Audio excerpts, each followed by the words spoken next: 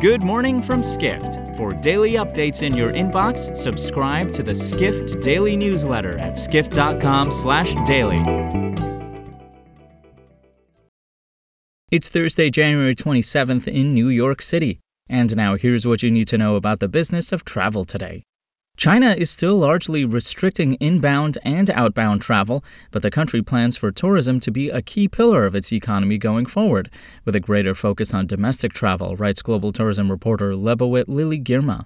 Officials in the world's most populous nation recently released its 5-year tourism development plan for 2021 through 2025, just before Beijing hosts the upcoming Winter Olympics.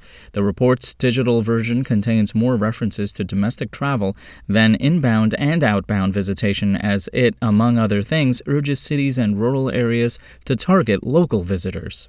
However, one tourism marketing executive specializing in China said it's a positive sign that the country is discussing outbound travel at all. While no timeline is currently in place for a wider reopening, any success China has in containing the threat of Omicron to the Olympics could represent a turning point in the country's approach to resuming inbound and outbound tourism.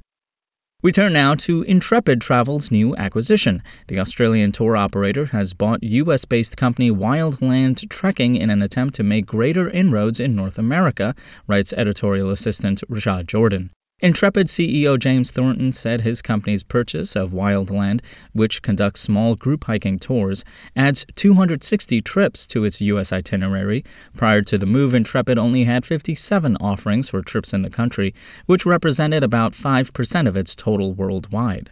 Thornton said that Intrepid wouldn't have been able to significantly expand its product offerings by itself, thus making the opportunity to buy a company with Wildland's portfolio very appealing.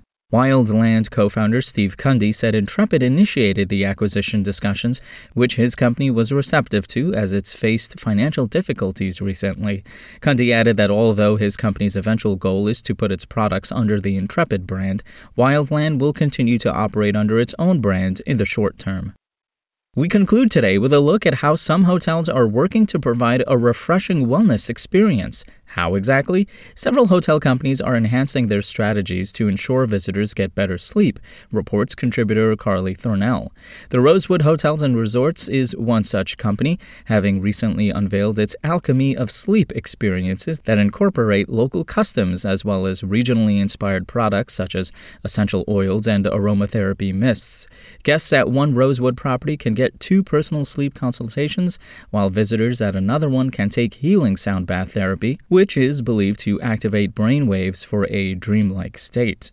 Sleep coach Seth Davis said while some people may feel a need to be vigilant upon arriving in a new setting, thus making falling asleep a bit challenging, he believes comforts like the smell of lavender and foods promoting better rest can help travelers relax.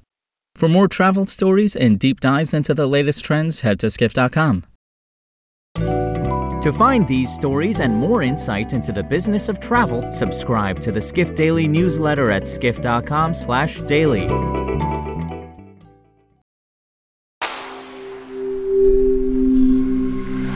Spoken Layer.